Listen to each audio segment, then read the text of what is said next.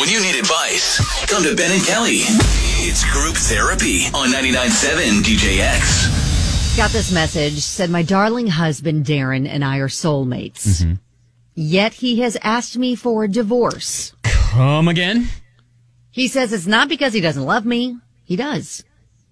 We may be facing bankruptcy. Oh. And Darren doesn't want to drag me and my credit down. He doesn't want to leave. Thinks that after we divorce, our life can go on as it has been, although on paper we won't be husband and wife any longer. My first thought was, no, we're husband and wife. I meant for richer or poorer. We're in our 40s, and Darren says that he's looking out for my future. Now, I'm committed to my marriage and believe we're in this financial situation together. Mm-hmm. I didn't marry Darren for money, and I certainly don't want to divorce him over money. Darren swears this isn't an excuse to get out of our marriage. He says we can be married again as soon as we're back on our feet. Am I wrong about this? Should I suspend our marriage? Does he have a point? It's breaking my heart to even consider it. Oh, gosh.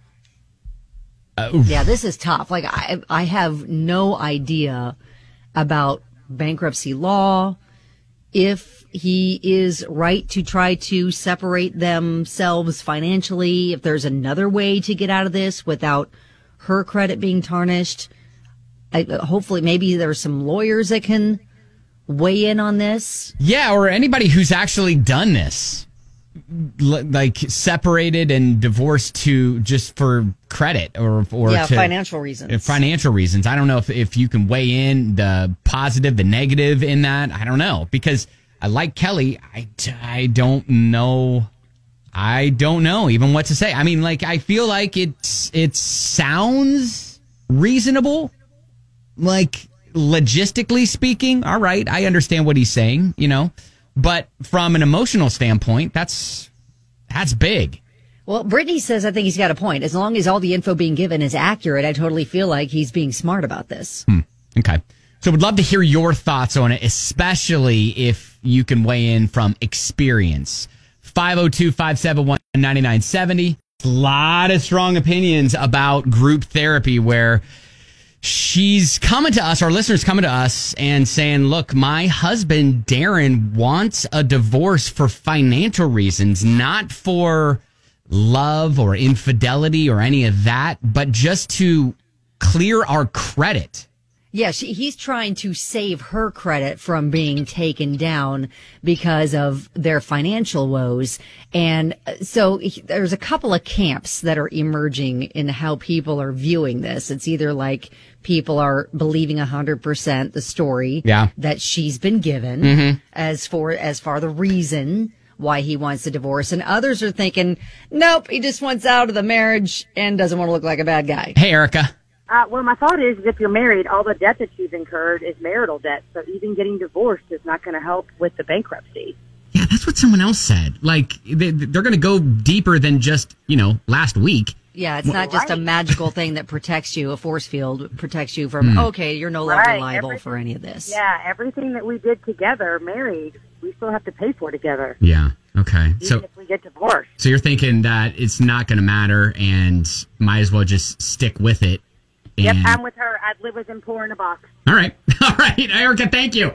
You're welcome. All right. So, yeah, it's a lot of different ideas and thoughts on this whole group therapy. We'll hear from Andrew, the love doctor, who always chimes in with such sage advice coming up here. He brings in the expertise. Yeah, coming up here in just a minute. And then someone who's been through it as well.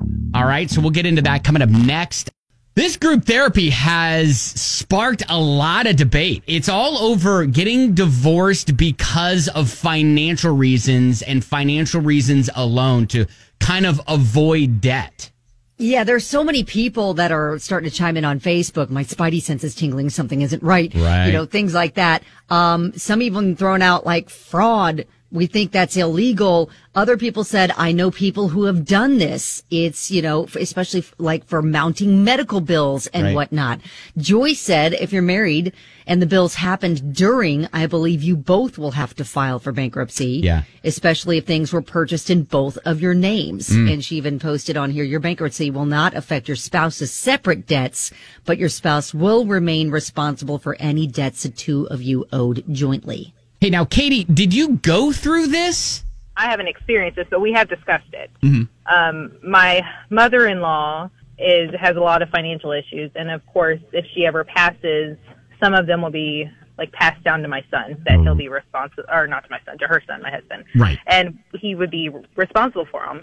And there's some that could really screw us over financially. And so we've discussed in that situation, if it were to ever happen, that we would divorce on paper, because that's all it would be. I mean, and from what it sounded like, it's not like they would change their marriage. They would still be married, living together. Everything would be the same except for the paper. Just legally, yeah. Legally, right. So that it doesn't pull her down, or in this case, it wouldn't pull me down. Yeah. So we've discussed the exact same thing, and I think it's reasonable. I mean, if that's literally the only thing changing is the form on paper, then I think it's completely reasonable. All right. Katie, thank you. Thanks. Hey, Dee. What a crock of crap. So you're on, team he's lying and is just trying to get out of the marriage, but not seem like a bad guy. Yes, a crock. I have been divorced and I had to file bankruptcy. And I mean the big bankruptcy where you don't get anything back on your credit for like 10 years. Oh, wow. Okay? Anything with her name on it will be included in that bankruptcy.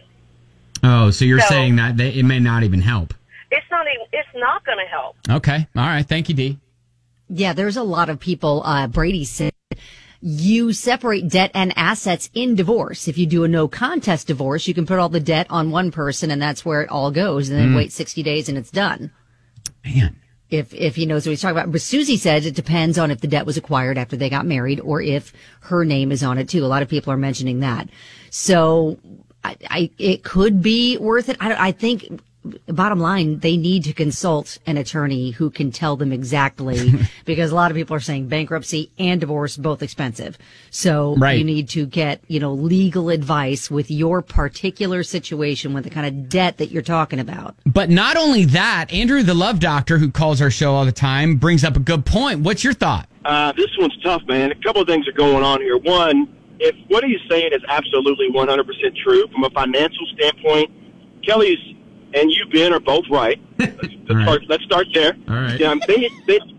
They need to get advice from a bank lawyer, somebody who's a professional who could have them weigh both options: married, divorce. What's it look like on both ends? How it affects them, and so forth. That's the first thing they need to do. Find an expert, a legitimate expert on that standpoint. The second thing that's going on here is she's right from an emotional standpoint. That's tough, because if they do get divorced, so this could pan out, you might cause them what they call an emotional detachment, which basically means, you look at this person sitting next to you and go, I'm not married to you anymore. Oh. And it's a different feeling than knowing the person you're laying next to is your spouse versus somebody that you now recently just divorced. Wow. You know what I'm saying? I hear you. And everybody's different from an emotional standpoint, but from her perspective, from a woman's perspective, that emotional standpoint is stronger than any financial issue that he's got going on. So that's going to be tough on her if this truly does go through and happen. All right, Andrew, the love doctor. Thank you, man. Thank you. Keep on loving. See you, buddy. Yep. All right. I'll tell you, it brings up a good point. Like, you start emotionally thinking about, wow, okay, I'm not actually married to this person anymore, so maybe I can do things that not married people do, Could be. Brittany's also chimed in to help Katie. One of our callers said Katie's situation is totally different. If it's her mother-in-law's debt, not her and her husband's. Anything they bought while married, they will both have to take care of. This won't help. Okay. So we're helping out a couple of people. I'm here, going back and saying I don't think this is a good idea. I'm just going to say this. I don't think this is a good idea. I think it's maybe a loophole you thought you could jump through. But Yes, exactly. And especially if your wife is is willing to be like, hey, I meant richer or poorer when I said my vows. Right, we're going through this storm together. Then do that, because there are a lot of people who are like, if she's so willing to go through this storm with you, why are you, there's got to be another reason, you know. I don't know. Jamie said I acquired debt during my marriage and after divorce filed bankruptcy. It didn't affect my ex-husband at all because I took over the debt in the divorce. So I think they need to consult legal advice to look at their particular situation and find out if it would be beneficial for them or not. All right. Well, anyways, there's a lot to think about. But I will still say, nope, I don't think it's a good idea. So that's what I'm going to land on. You choose what you want and keep us posted. All right. At Ben and Kelly Show, if you want to see all the comments or chime in yourself, that is Group Therapy.